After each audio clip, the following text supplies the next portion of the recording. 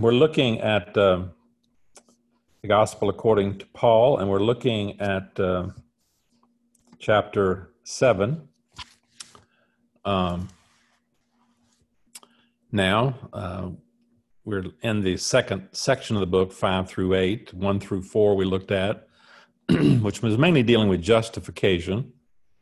And this section, we said, was mainly, though not exclusively, dealing with sanctification. But it is looking at post-justification, because in chapter 5, verse 1, which is the division between 1 through 4 and 5 through 8, Paul says, since we have been justified by faith, we have, peace with God.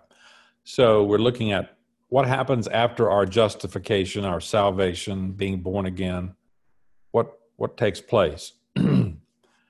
And we talked about sanctification quite a bit in chapter 6, how that the dominion of sin has been broken.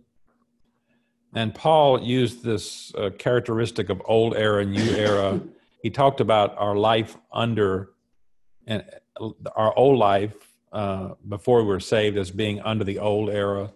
We were like Israel under the old covenant. We'll discuss more about that. And now we're looking at chapter 7, a life characterized by freedom from the law. And I say here in the paragraph underneath that, in Romans 7, the main topic is the Mosaic law, and Paul makes two basic points. First, Paul uses the illustration of marriage to argue that an individual's bondage to the law must be severed in order for that person to be put under a new relationship with Christ. That's chapter 7, verses 1 through 6. Second, this teaching about the law somewhat naturally leads to the question about the origin and nature of the law. Where did it come from? What's its purpose? And Paul answers these questions in the latter part there, chapter 7, verses 7 through 25.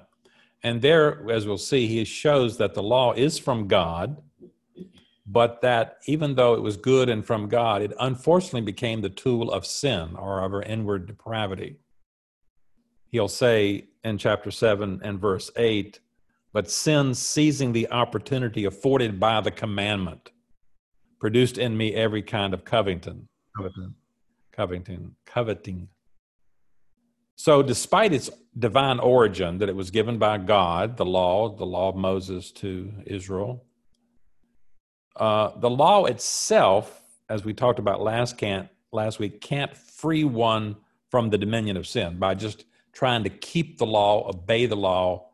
It really won't change the fact that we are in bondage to sin. We're all under the power of sin, Romans 3 says. So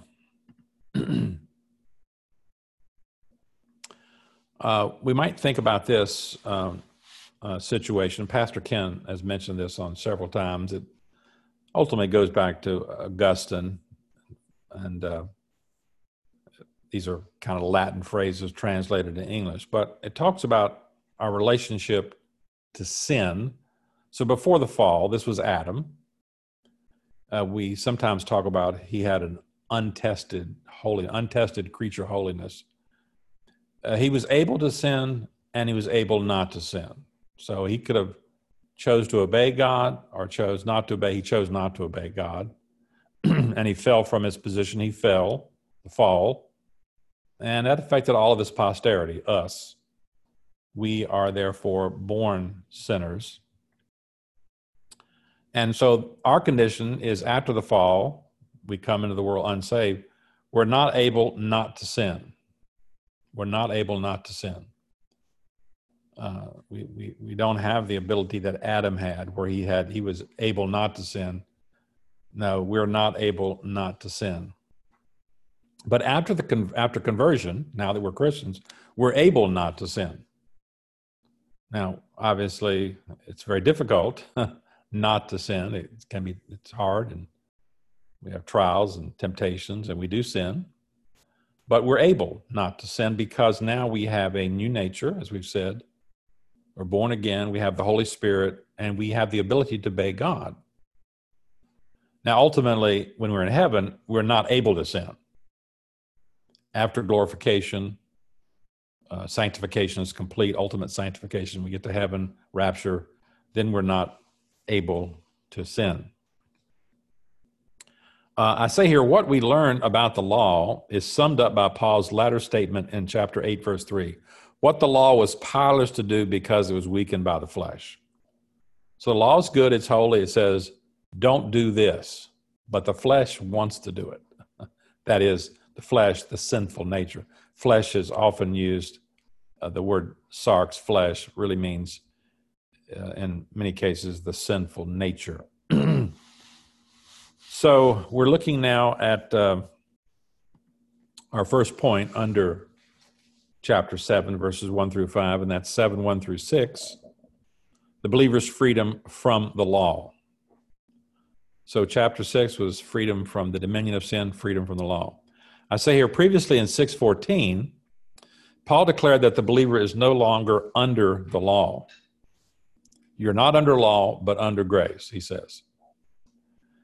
He did not, however, expand upon or give any proof of this assertion. He simply stated the fact. Here he returns to the idea and explains how this release from the law has been accomplished. Paul's Jewish opponents would have contended that freedom from the law opened the door to sin. But Paul insists that just the opposite is true. It is those who are under the law, who are seeking to please God by obeying the law, by seeking to have a status with God by obeying the law. Those who are under the law who are in bondage to sin. Only those who have died with Christ to the law, that's when we get saved, we died with Christ, rose with him, and are indwelt by the Holy Spirit, have the ability to bear fruit for God. All right, let's look at the principle here. Chapter 7, verse 1. He says in chapter 7, verse 1, "Do you not know, brothers and sisters, for I'm speaking to those who know the law, that the law has authority over someone only as long as that person lives." I say here, the question of this verse seems to be connected logically with the thought of 6:14. Believers are not under the law, but under grace, as we said, 6:14b, and expresses the principle that the power and authority of the law is terminated by death. It binds a person for so long as a time as he lives, but once the man has died, the law has no more power over him. That's fairly obvious. Law in this verse refers mainly to the Mosaic law mainly since that is how the term was used in Romans 6, the Mosaic law. Thus, the phrase "I'm speaking to those who know the law" would mean that Paul's readers were familiar with the Old Testament. It is kind of amazing to me when I look at the New Testament how familiar the readers, Paul's Christians, the Christians in the churches, seem to be so familiar with the Old Testament when they didn't have Bibles like we had. Just go out and pick up a Bible. There were no printed books and hand copying. And you think about Paul's writing to the Corinthians, 1 Corinthians chapter 10, and he starts talking about the story of Israel in the desert. And he starts going into all these details most of us can't even recall the details he goes into, and it's like he expects these Gentile Christians to know this. So we know apparently that Paul's Gentile Christians became familiar with the law fairly quickly. Now, many of these Gentile Christians in Rome were probably God-fearers or synagogue worshipers. There's a name we use to talk about Gentiles who went to the synagogue. Judaism attracted a lot of Gentiles because of its ethical basis, because of its morality, because of its theism, its monotheism, and so forth. It was attractive.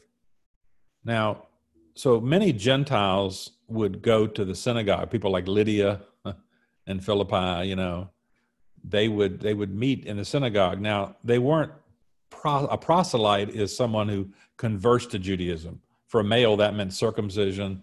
It meant kind of immersion. It meant being instructed by a rabbi. It meant a lot of things. But a lot of Gentiles were what we call God-fearers. We see them in the book of Acts, like Cornelius, Lydia, who would go to the synagogue and listen and respected and apparently believed in the God of Israel and so forth. So there was knowledge there, and then Paul apparently quickly disseminated knowledge because there was no other Bible for these Christians, in this time, except they didn't have access except to Paul's epistles, and the Gospels were probably not. Some of them weren't written until later. So these Gentiles had been exposed to the law, and so Paul makes his argument here about the Mosaic law, expecting them to know things about it. Now, the next section, the principle illustrated of chapter 1, that the law has authority over a person only when they're alive, illustrates that. He says in verse 2, for example, by law, a married woman is bound to her husband as long as he is alive. But if her husband dies, she's released from the law that binds her to him. So then if she has sexual relations with another man while her husband is still alive, she's called an adulteress. But if her husband dies, she is released from that law and is not an adulteress if she marries another man. So the principle expressed in verse 2 is illustrated here in verses 2 and 3, as I say, by reference to marriage. Paul cites the case of a wife who, by death of her husband, has been freed to marry another. While he lives, she's bound by the law to continue in union with him. But if and when he dies, she's released from the law that binds her to him and is legally free to contract another marriage. So Paul here is illustrating that general principle that death frees one from the law, frees one from the commandment, and so forth. Now he is going to apply that, verses 4 through 6, to us and what happened to us as Christians when we were saved. The principle stated in verse 1 and illustrated in verses 2 and 3 is now applied. So, verse 4, he says, so, my brothers, to the case of the believer and the law. The main point is that believers have been released from the law, and this release has been affected by a death that is just as decisive as that of the husband in the illustration. Verse 4. So, my brothers and sisters, you also died to the law through the body of Christ, that you might belong to another, to him who was raised from the dead, in order that we might bear fruit for God. So verse 4, as I say here, explains why the believer is not under law, but under grace. He died to the law. Like we died with Christ, we died to the law. We died to the dominion of sin. The dominion of sin was broken. The authority of the law was broken. Paul is viewing the law as a power of the old era, that is before salvation, old covenant, old era, to which a person apart from Christ is bound. The underlying conception is, again, salvation historical. We're looking at the history of salvation, as is suggested also by the use of the written code, spirit contrast in verse 6. So just as the believer dies to sin in order to live for God in chapter 6, we saw that principle. He dies to sin to live for God. So here there's a parallel. Believers died to the law in order to be joined to Christ. So both of these images are depicting a transfer of the believer to the new era, the new covenant, from the old covenant to the new covenant. And we'll get more detail here about this, how this works. Thus, in this verse, Paul is saying that the believer is delivered from the power or binding authority of the law. We must remember that Paul is now speaking of the Old Testament, not here speaking of the Old Testament as a whole, but the Mosaic law, the Mosaic legal system that Israel was under. And also he's speaking of the Mosaic law as a system or body, as it. So this means it's premature for us to conclude that the law has no role in our lives, that we're not under the law, so we don't go back and read Exodus. We don't read Deuteronomy. We can't learn anything from that. To be dead to the law, as we've seen, means to be delivered from this power sphere of the law. It doesn't mean we have nothing to do with the law. The law is a witness. It's the word of God. It tells us about God. It tells us what God is like, what he expects morally. Now, the law is complex. It has a lot of civil and religious ceremonial regulations that, we're not under at all. We'll talk more about this. So the law continues to teach us indispensable truths about God, holiness, what he expects. I'll explain that a little more here. So we're not directly under the authority of the law, but that's not to say that individual commandments from the law are not reapplied in the new covenant law. So Paul does make it clear that the believer is under law in a broader sense, still obligated to certain commandments. So if we look at, these passages we've looked at, Paul says, Galatians 6:2, carry each other's burdens, and in this way you fulfill the law of Christ. So Christ has laws. Jesus has laws. He says things we're not supposed to do, things we are supposed to. Love your neighbor. He has things. Paul says in 1 Corinthians 7:19, circumcision is nothing, uncircumcision is nothing. Keeping God's commandments is what counts. So here's Paul. Now, this is an amazing verse. If Paul were to say this to Moses, Moses would be scratching his head, I'm sure. Can you imagine Paul telling Moses, now Moses, circumcision is nothing and uncircumcision is nothing. Circumcision is not important. It's keeping God's commandments that what counts. And can you imagine Moses saying, well, Paul, wait a minute. Circumcision is a commandment. What are you talking about? So that we understand it on this side, the new covenant, because we're not under that old covenant law that had circumcision as a requirement. Now we have to keep the new covenant law, the commandments. And those commandments still include moral law under the Mosaic system. The moral commandments, they never change. Murder was wrong in the Garden of Eden when Cain killed Abel. It was wrong when it was made part of the Mosaic law in Mount Sinai. It's still wrong today. But the Mosaic system as a whole, that was Israel's constitution and governing authority, that's done away with. Paul says in 1 Corinthians 9:20, he says, to the Jews, I became like a Jew. Remember last week we read this, to win the Jews. To those under the law, I became like one of the law, though I myself am none of the law. So when I'm with Jews, I don't eat my ham sandwiches, as I said, jokingly, though I myself am not under the law, and I could eat the ham sandwiches. But I'm trying to win Jews, so I just don't put it in their face. To those not having the law, I became like one not having the law, Gentiles. Though I am free, not free from God's law, but am under Christ's law, so as to win those not having the law. So I say here in Galatians 2:19, a passage somewhat parallel to this, Paul says of himself that he died to the law that he might live for God. In that context, verse 15, we who are Jews by birth, Paul is describing his experience as a Jewish convert to Christianity. And as in this paragraph, showing that he had to be released from the binding authority of the law if he were able to please God. So we can understand clearly how a Jew who became a Christian would die to the law. You may be wondering about this in your mind because I've been talking about you and I had to die to the law.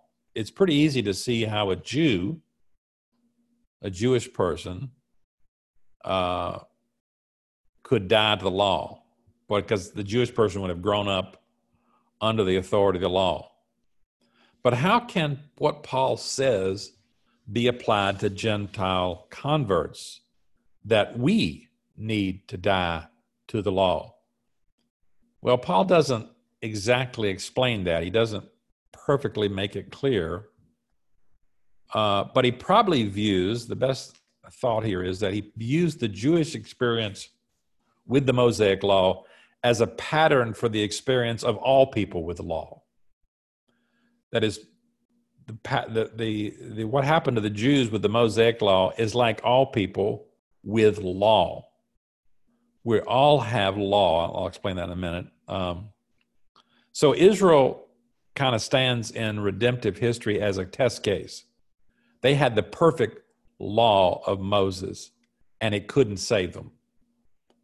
They couldn't free themselves from the power of sin, because under the Mosaic law, they were still not able not to sin. They were not able not to sin. The Mosaic law didn't change that not able not to sin. What we want to get to is able not to sin. Mosaic law couldn't do that. So in that sense, what happened with Israel is like all people with the law that God has revealed to them. And so remember, Paul says back in chapter 2, indeed, when the Gentiles who don't have the law, that is, we weren't given the Mosaic law as a people, do by nature the things required by the law. So even though we weren't given the Mosaic law, we still sense that it's wrong to murder someone. Now, of course, we grow up in a society where we have government laws and everything. They are a law for themselves, even though they do not have the law. They show the requirements of the law are written on their hearts, their conscience also bearing witness, and their thoughts sometimes accusing them and at other times even defending them. So Paul is saying here is, even though Gentiles did not have the Mosaic law, they had God's moral law implanted in their heart because they're in the image of God. We all have a moral code that God gives us, and that's how the conscience works. When we do something wrong, we feel guilty, and unless you can sear the conscience where it doesn't work very well, but people are born with a knowledge of right and wrong. They know right and wrong inherently, intuitively. And so therefore, we naturally think that the way to be right with God, whatever God that is to obey him, obey his law, obey some law. Most of the people I've known, unsaved people in my life, if you talk to them, they've all believed that, well, if I just am a good person, I don't kill, I don't steal. I mean, they have a moral code, and if they sort of obey that, well, that'll do it. It won't do it. It won't take them out of the bondage of sin. So I say here, this death to the law was accomplished through the body of Christ. That is, Christ's physical body is death on the cross. That is, when he died, this is when we died to the dominion of sin and we died to the law. That you might also belong to another expresses the purpose for which believers have died to the law. The phrase echoes the language of verse 3, as death separated the woman from her first husband so she could be joined to another. So the believer has been separated by death from the law in order to be joined to Christ. And this new relationship, Paul says, will be a never-ending one. Because the other to whom we have been joined is, of course, the one who was raised from the dead, never to die again, as Paul said in chapter 6. So Paul ends this verse on a practical note that is basic to his concern in this section, that we might bear fruit to God. So our new relationship with Christ enables us and requires us to produce those character traits, thoughts, and actions that will be ultimately for God's glory. Verse 5, for when we were in the realm of the flesh,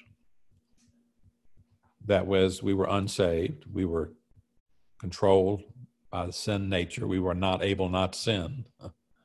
When we were in the realm of the flesh, the sinful passions aroused by the law were at work in our bodies so that we bore fruit for death.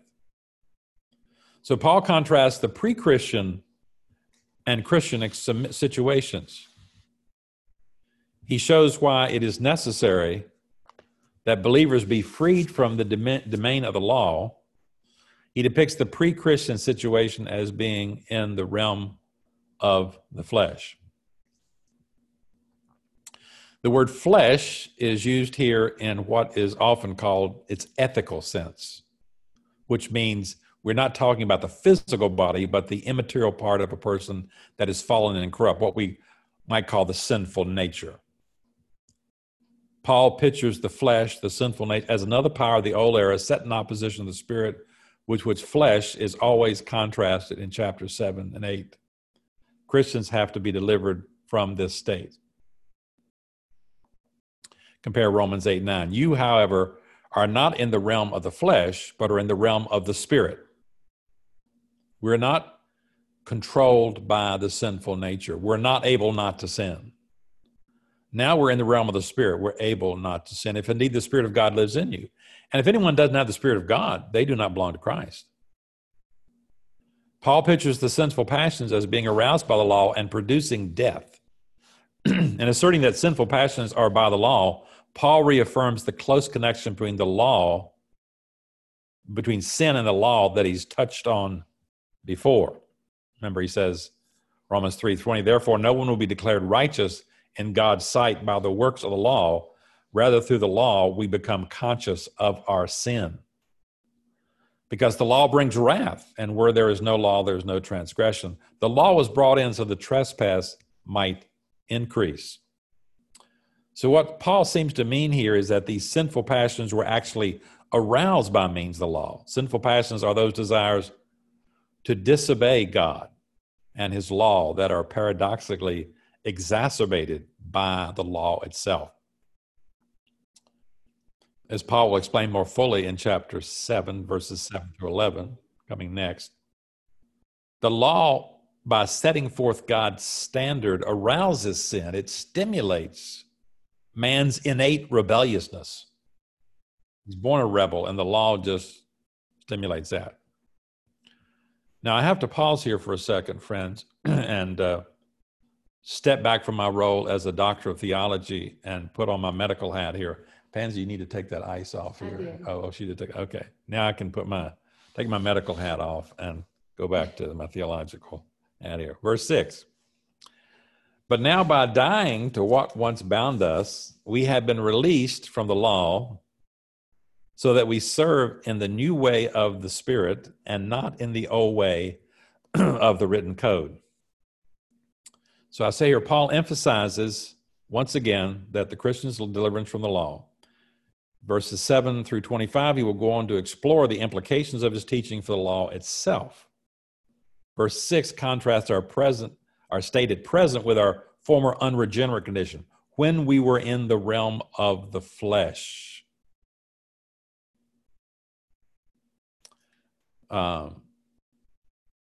Verse 5. So at that time, we were in captivity of the law. It bound us, as we say. But now we've been released, verse 2, from the law. From the law, we've died to it because we are identified with Christ and his death. The result is so that we now serve in the new way of the Spirit and not in the old way of the written code, as it says here. The contrast is between the old and new covenants, the old and new eras. Serving in the old state created by the written code, that is the Mosaic law, did not mean, as Jews thought, a curbing of sin. Remember, that's what you would naturally think. The Mosaic law does not mean, as Jews thought, as people think, a curbing of sin, but instead a stimulating of the power of sin. And death is the end product of sin. Now, though the believer released from the bondage of the law can serve in the new condition created by God's Spirit, a condition that brings life. 2 Corinthians 3:6, he has made us competent as ministers of a new covenant, not of the letter, but of the Spirit. The letter refers back to the law. For the letter kills, but the Spirit gives life. So now we have a new way of serving, and we have fruit that is pleasing to God. Before Paul goes on to develop the nature of serving in this new way of the Spirit in Romans 8, he pauses in verse 7 through 25 to explain the true nature of the law. So these verses, 7 through 25, are somewhat parenthetical, because Paul's point in verses 1 through 6, was to say that we died to law. And he's proved that point. So now he's going on a little bit of a rabbit trail slightly here. The main line of development of the argument, if you looked at the argument here, it kind of proceeds from 7:6. In other words, what I'm saying is you could jump from what we just said in 7:6 right to chapter 8 without missing a beat. But now by dying to what once bound us, we've been released from the law so that we serve in the new way of the Spirit and not in the old way of the written code. Therefore, there is now no condemnation for those who are in Christ Jesus, because through Christ Jesus, the law of the Spirit, who gives life, has set you free from the law of sin and death. What the law was powerless to do because it was weakened by the flesh, God did by sending his own Son in the likeness of sinful flesh to be a sin offering. And so he condemned sin in the flesh in order that the righteous requirement of the law might be fully met in us who do not live according to the flesh, but according to the Spirit. So Paul could have just jumped from 7:6 right to chapter 8, but he wants to explain about the law now. He wants to tell us some things lest we get a wrong view. So he wants to talk about the character of the law. And I say here, Romans 7:1 through 6 brings to a climax the negative assessment of the law that is such a constant theme in chapters 1 through 6. We learn that we must be released from the bondage of the Mosaic law in order to be joined to Christ. In 7:5, Paul has brought out a disturbing feature of the law. Our sinful passions, our sinful desires, part of our depravity, were actually aroused by the law, the good thing, the law. This raises a serious theological issue for Paul and probably for early Christianity as well. How can God's law have become so negative a force in the history of salvation? How could the law be good and an instrument of sin and death? There are two specific purposes in chapter 7, verses 7 through 25. To vindicate the law from any suggestion that it is in itself sinful or evil, and to show, despite this, the law has come to be a negative force in the history of salvation. So let's look at this. First of all, we'll look at the law and the unbeliever. The law and the unbeliever. As one reads through 7, verses 7 through 25, that we're dividing into two sections here, the first section, 7 through 13, one cannot but notice the prominence of the first person singular pronouns. In the NIV, I, me, and my appear no fewer than 27 times. This gives rise to the question, who is the person Paul is describing? Most likely, Paul is describing his own and other Jews' experience under the law of Moses. Thus, the passage is basically autobiographical. Verses 7 through 13 describe Paul's pre-conversion experience, as indicated by his use of the past tense throughout. This is going to become a big point when we get to verse 14. Paul's going to switch to the present tense. He's going to talk about his present experience. Now he's talking about his past pre-conversion experience. 3 stages in Paul's pre-conversion relation to the law are presented. The period of ignorance and innocence, verse 7, the period of awakening to his inability to keep the law, verses 8 through 11, and the period of deadness and condemnation, verses 12 through 13. Verse 7. What shall we say then? Is the law sinful? Certainly not. Nevertheless, I would not have known what sin was had it not been for the law. For I would not have known what coveting really was if the law had not said, you shall not covet. Paul's question, is the law sinful, I say here, may reflect a criticism of Paul's gospel that he probably often heard. If Paul teaches that the law increases the trespass, as he did in 5:20, and arouses sinful passions, 7:5, he must believe that the law is by its nature evil and sinful. Apparently, many Jews and probably Jewish Christians accuse Paul of holding just such a view. Paul thinks the law is inherently sinful and evil. And Paul quickly refutes that. Is the law sinful? Certainly not. Or as the King James says, God forbid, though the word God is not there in the original Greek. It's just a way of expressing something that's absolutely not true.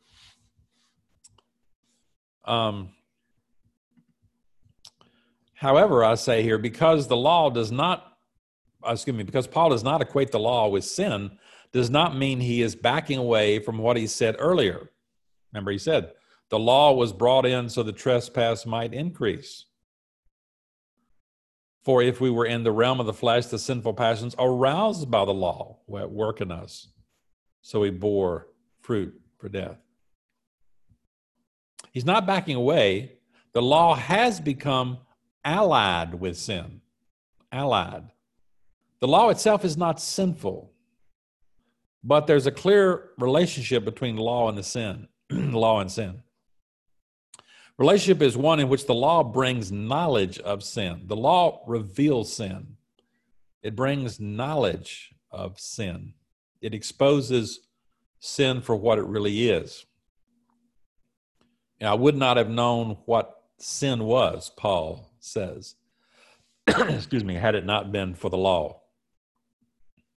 So knowing sin in this context denotes kind of a practical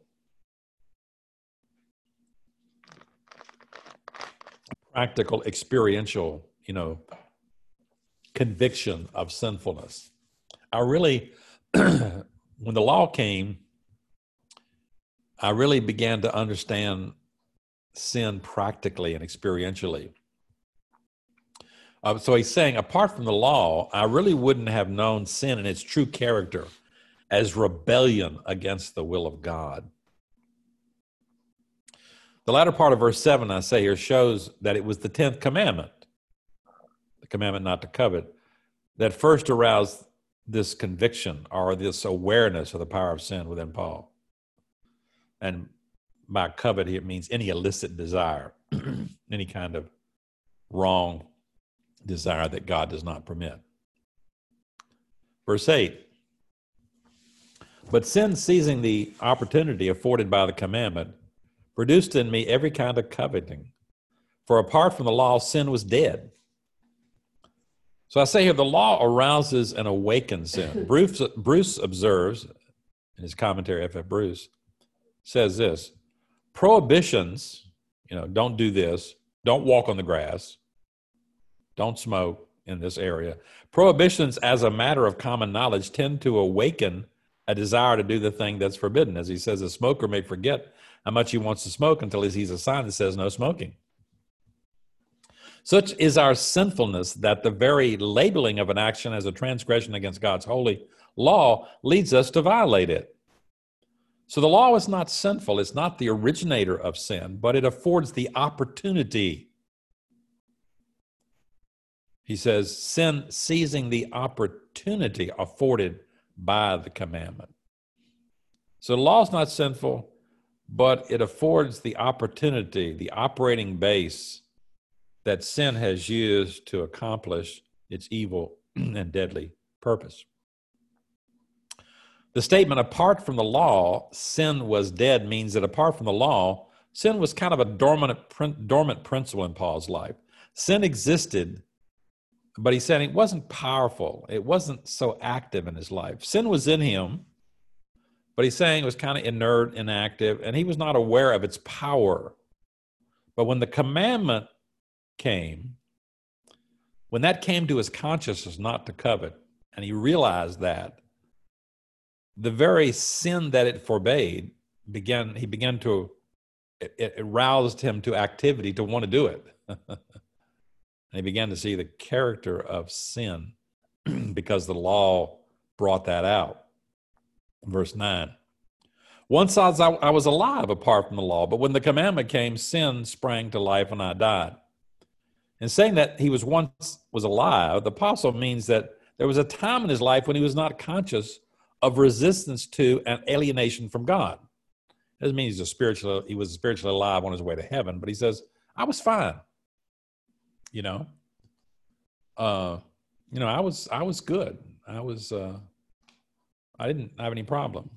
I mean, there's a story about Thoreau, the famous writer poet, who was a minister, supposedly came to him and said, have you made your peace with God? And he was dying. And supposedly he said, I didn't know we were at war. I didn't know, people don't really realize that there is this enmity between them and God. And Paul is saying here that before this understanding of the law came, he wasn't conscious of this alienation from God. Paul was living in an unperturbed, complacent, self-righteous life. When the commandment came, speaks of the time when the commandment against covetousness first came home to his consciousness. It was then that sin sprang to life and Paul died. That is, he realized his desperate condition, his condemnation before God. Paul was spiritually dead before this, but he wasn't really conscious of his deadness. He thought he was okay. Now, through the instrumentality of the law, specifically the commandment not to covet, the 10th commandment, he came to realize his true condition. Verse 10, I found that the very commandment that was intended to bring life actually brought death. The law, I say, did come with the promise of life for obedience. The law did in the Old Testament promise life for obedience. And that was true of Adam in the garden. If Adam would have obeyed and not disobeyed, he would have been confirmed in holiness. The law said, keep my decrees and laws, for the person who obeys them will live by them.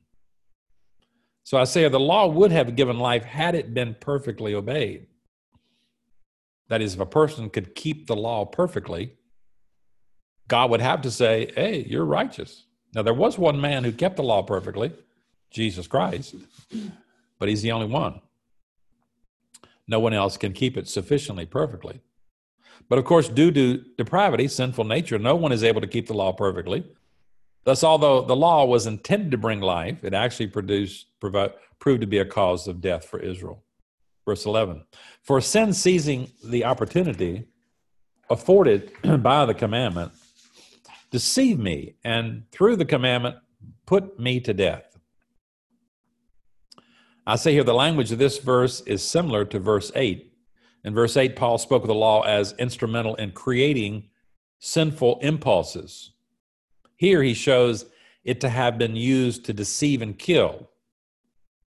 In what way then has sin used the law to deceive?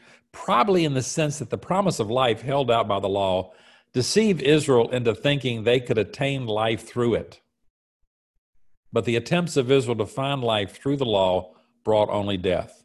Not because obeying the law itself is sinful or worthy of death, but because the law could not be fulfilled. So this should be a reminder. This failure of Israel to keep the law should be a reminder to all of us that salvation can never be earned by doing the law of Moses or any law. There's nothing, no law, no set of principles that, although our unsaved friends believe that, they think, yes, if I do this, if I keep this, God will let me in. No. There is nothing that we can do to earn our salvation, only by casting ourselves on the grace and mercy of God in Christ. And so this experience of Israel with the law should also remind Christians never to try to return to the law, whether the Mosaic law or any other list of rules, as a source of spiritual vigor, spiritual life. Our life doesn't come from perfect obedience in that sense. We might talk about legalism. What is legalism? It's sometimes hard to define.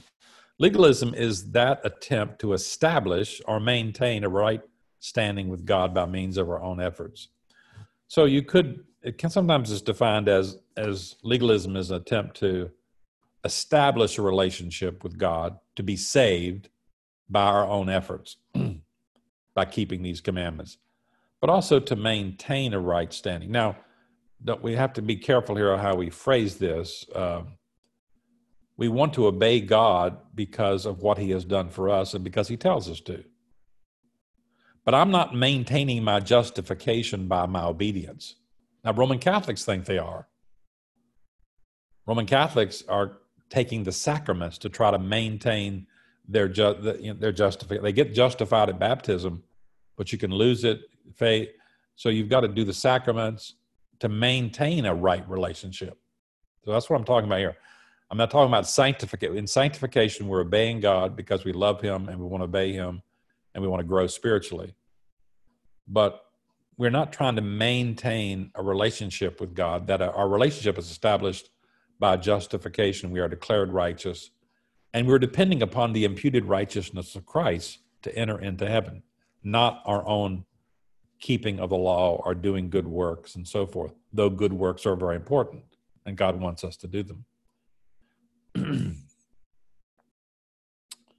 Verse 12, so then the law is holy, and the commandment is holy, righteous, and good. Paul has demonstrated that the law is not itself sinful, even though it does provide an opportunity for sin to accomplish its evil and deadly purpose. Paul now returns and completes the point with which he began the paragraph in verse 7. Is the law sinful? Certainly not. The law in its entirety is holy, and specifically the 10th commandment is holy, righteous, and good. Verse 13. Did that which is good then become death to me? By no means. Nevertheless, in order that sin might be recognized as sin, it used what is good, the law, to bring about my death, so that through the commandments, sin might become utterly sinful. So verse 13 opens with a question: did that which is good become death to me? That is, does the blame for my death rest with the law? The question is called forth by verse 10, that the commandment that was intended to bring life was found by Paul to actually bring death. And this question is quickly dismissed: by no means. Did that which is good become death? By no means. So the remainder of the verse teaches the truth of the matter. It was sin by making use of that which is good, the law, that worked death, condemnation in Paul. This fact is expanded and explained by the two purpose clauses. First, it stated that sin produced death in order that its true nature might be seen, that it might be recognized as sin. The thought is that sin's perversity is evident and is turning a good thing, the commandment, into an instrument of death. The second purpose clause restates this idea, but in stronger language, that through the commandment, sin might become utterly sinful.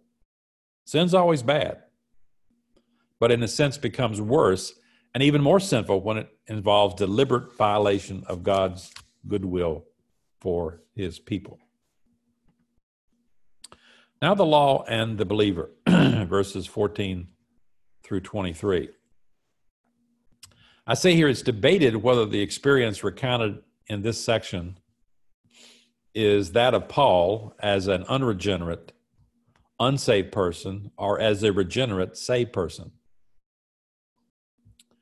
Now it's pretty much agreed that the verses we just went over, 7 through 13, are Paul and the unbeliever. They're past tense and so forth. But there is debate about now what we're going to talk about, that I've labored Paul and the believer, so you can see where I'm going. I think this is Paul and the believer, but I'm just saying this has been a point of some contention. And some people say this is still Paul, this is Paul the unsaved person here. That this is Paul, but Paul the unbeliever. I'm saying no, but why do they say that? Interpreters who say that this is Paul the unsaved person Point to verse 14. I am unspiritual, sold as a slave to sin, and affirm that this could hardly be said of a Christian. So that's a good point. However, I say, the evidence seems to clearly favor the view that it's Paul, the regenerate person, or Paul as representative of the regenerate, the Christian who's in view. To me, this is really very clear. First, those who take this to be the experience of a regenerate person, like Bill Combs, point to verse 22. He says, in my inner being, I delight in God's law, and argue that an unconverted person could hardly speak in this manner. It's only we who Christians who are delighting in their inner being in God's law. A similar thought is expressed in verse 25. So then I myself in my mind am a slave to God's law. This is not true of an unsaved person. Second, the consistent use of the present tense versus the past tense we saw in 7 through 13. The consistent use of the present tense throughout the passage weighs heavily against the view that the reference is to Paul's pre-Christian experience. This is his present experience after becoming a Christian. Finally, in answer to the longing of verse 24, what a wretched man I am. Who will rescue me from this body that is subject to death? Paul gives a triumphant answer in the first part of verse 25. Thanks be to God who delivers me through Jesus Christ our Lord. This is the confession of Paul, the regenerate man, the saved man, which is immediately followed by a concluding summary concerning his continuing struggle with sin as a believer. So then I myself in my mind am a slave to God's law as a Christian, but in my sinful nature, my old nature, a slave to the law of sin. So this is the same struggle that has been recounted beginning in verse 14, as we'll see. So let's take a look at that. We know that the law is spiritual, but I am unspiritual, sold as a slave to sin. So here in verse 14a, Paul refers to the law as spiritual. Spiritual denotes its divine origin. It's from God. It's spiritual. Verse 14b, but I am unspiritual, sold as a slave to sin, is, as was mentioned previously, the most difficult passage for those like me who just subscribe to the view that Paul is describing the experience as a Christian. However, the Greek word for unspiritual here, when Paul says, I am unspiritual, sarkanos, is used of the Corinthians in 1 Corinthians 3:1. Brothers and sisters, I could not address you as people who live by the Spirit, but as people who are worldly. You are sarkanos, you're unspiritual. He's not talking about unregenerate people there in 1 Corinthians 3:1, unsaved. The Corinthians, he assumes, are saved, but they're living worldly. The unspiritual is not the same thing as being in the realm of the flesh or to live according to the flesh. We'll see that those are unsaved conditions. Sold as a slave to sin is not to be interpreted as though Apostle were saying he had abandoned himself to sin. The phrase means that the apostle is subject to a power that's alien to his own will. And the verses that follow, appear to confirm this view. Because in verse 23, he says, I see another law at work in me, waging war against the law of my mind and making me a prisoner of the law of sin at work within me. He's talking about this struggle that we'll talk about here between the old nature and the new nature. Verse 15, I do not understand what I do, for what I want to do, I do not do, but what I hate, I do. Verses 15 through 23 explain what it means to be sold as a slave to sin. Paul graphically portrays the failure of the I to do what he wills. There's a conflict between willing and doing. And if you've been a Christian long enough, you know there's always a conflict, or a lot of times a conflict between the willing to do what God wants and the actual doing what God wants. In this verse, I do not understand what I do would mean that Paul does not perceive or acknowledge the real nature of what he's doing. The second part of verse 15 explains in what sense Paul does not understand or acknowledge what he's doing. For what I want to do, I do not do, but what I hate, I do. So what he's saying, he has the will or the desire to do good, to do what God wants. But there is also a propensity, that old nature, to do evil. Remember, we said the unsaved person is not able not to sin, but the Christian is able to sin and able not to sin. Where we have both possibilities. Verse 16, and if I do what I do not want to do, I agree the law is good. And it is no longer I myself who do it, but sin living in me. Paul says that the I cannot be considered the one who's doing these actions that I deplore. Now, this gets a little tough here, so kind of follow me. Paul's not trying to excuse his own actions, but trying to explain as best he can in human language that his failure to put into action what he wills to do shows that there is something beside himself involved in the situation. So he's going to use I versus I here. If we only had to do with the me in the sense of I who agrees with if you only had to do with me in the sense of the I who agrees with God's law and wills to do it, we wouldn't be able to explain why I consistently doesn't do what he wants to do. So there's an I that wants to do right, and there's an I that doesn't do right. So Paul reasons there must be another actor in this drama, another factor that interferes with my performance of what I want to do. And the other factor, of course, sin, depravity, my sinful nature. I say here, Paul's description in this verse and verse 20 sound like he's split into two persons. He's not, but it sounds like it. He says, now if I do what I do not want to do, it's no longer I who do it, but it's sin living in me that does it.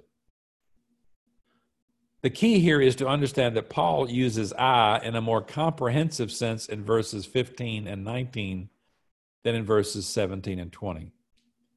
The I in verses 15 and 19 is the comprehensive Paul, the I who wishes to do good but finds himself doing evil. The I in verses 17 and 20 is viewed more narrowly. Thus, when Paul says in verse 20, if I do not what I want to do, it is no longer I who do it. It may sound like there are two different personalities inside him, but in fact, Paul is attempting to describe, within the limits of language, human language, the experience of every Christian. He is viewing himself from the conflicting dispositions and natures resident within himself. The first I in the I do, what I do not want to do, is Paul viewed from the aspect of his old nature. The second I do what I do not want to do, is Paul viewed from the aspect of the new nature. We should not necessarily be surprised at Paul's language, since he makes similar, seemingly contradictory statements in other places. He'll say things like, I no longer live, but Christ lives in me. That seems like a contradiction. Paul, you're not living anymore? Well, that's not really totally true. Paul's still living, but Christ lives in me. Here's another one, 1 Corinthians 15. I worked harder than all of them, yet not I, but the grace of God that was with me. That seems contradictory. On the one hand, I worked harder than everybody else, but it really wasn't me who was working. When you say something like that, you're trying to emphasize the fact that it's not your own merit, it's not your own grace, it's not your own power. You work harder, but it's really the grace of God that helps you. As Hodge notes, Charles Hodge says, no one supposes that the labors in life here spoken of were not the labors in life for the apostle. When he says, I worked harder than all of them, yet not I. Nobody thinks, oh, Paul, you really didn't do those things. No, Paul really did those things. He did those missionary journeys. He worked harder. But he's just trying to say, in a way, it wasn't really me completely of my own power. It was the grace of God that enabled me to do that. So sometimes you speak in this two kind of language. There's two persons within Paul. That's kind of what we have here. When Paul says, it's no longer I myself who do it, but it's sin living in me, the conflict is specifically between the I of the new nature and sin. But sin is not a power that operates outside itself. Neither is some abstract concept or some alien force in the believer, but the corruption of the old nature itself. Just as the conflict between the old nature and new natures can be described in Galatians 5, 16, and 17 as the conflict between the spirit and the flesh and the spirit, so here in Romans, it can be described as a conflict between the sin and new nature. So this conflict between us can be described by Paul in different ways. Sometimes he describes it, like in Galatians 5, as the flesh. You remember the King James, lust against the spirit. The flesh and the spirit. Well, that's the flesh, the old nature, and the spirit, that is really our new nature, activated by the Holy Spirit. And here the conflict is between the new nature and sin, which is really the old nature within us. But it's still the same struggle. Sin is not an alien force distinct from the believer, but the corruption of the old nature itself. So I'm trying to illustrate that again with a diagram. This is the struggle, and ultimately, at glorification, the old nature will be totally eradicated. Well, verse 18, let's see if we can finish just 25 here. For I know that good itself does not dwell in me, that is in my sinful nature. For I have the desire to do what is good, but I cannot carry it out. Have you ever felt that way? Verse 18 confirms the view that verse 17 was not intended as an excuse, but explains that it is the sinful nature that's the problem. Something good does live in Paul, the Holy Spirit, but not in his sinful nature. Now, we're talking about dispositions within our immaterial part here. Let's don't forget that. We're basically material body, and we are immaterial spirit. And that immaterial part of us, at regeneration, we don't get a new metaphysical part of us. We get a new disposition. We call it a nature, but it's a disposition to obey God that we didn't have before. For I do not do the good I want to do, but the evil I do not want to do, that I keep on doing. He's just repeating verse 15b. Now, if I do what I do not want to do, it is no longer I who do it, but it is sin living in me that does it. Again, repeating 16 and 17. So I find this law at work. Although I want to do good, evil is right there with me. The word law is used here in the sense of principle, rule, like the law of gravity, principle of action. I find this principle at work, this thing that governs me. I want to do good, but evil's right there with me. Because of his consistent failure to do the good demanded by the Mosaic law, Paul draws a conclusion. So, although I want to do good, evil is right there with me. Verse 22, for in my inner being I delight in God's law. But I see another law at work in me, waging war against the law of my mind and making me a prisoner of the law of sin at work within me. Verses 22 through 23 are an explanation of the rule Paul discovered in verse 21. These verses restate the conflict Paul has been describing in 15 through 20. The assertion of verse 22 is one of the strongest arguments for interpreting this entire passage as referring to Paul the Christian. I delight in, maybe translated, I joyfully concur with, I joyfully agree with God's law. I delight in God's law. I agree with it. The phrase inner being is used two other times, and it clearly always refers to a Christian. And I see another law at work in me, that is in my inner being, waging war. But I see these conflicting principles. In verse 23, the law three times means principle. The law of my mind is in the principle that my regenerate mind approves. Law of sin is a further and more specific designation of another law in the first part of verse 23.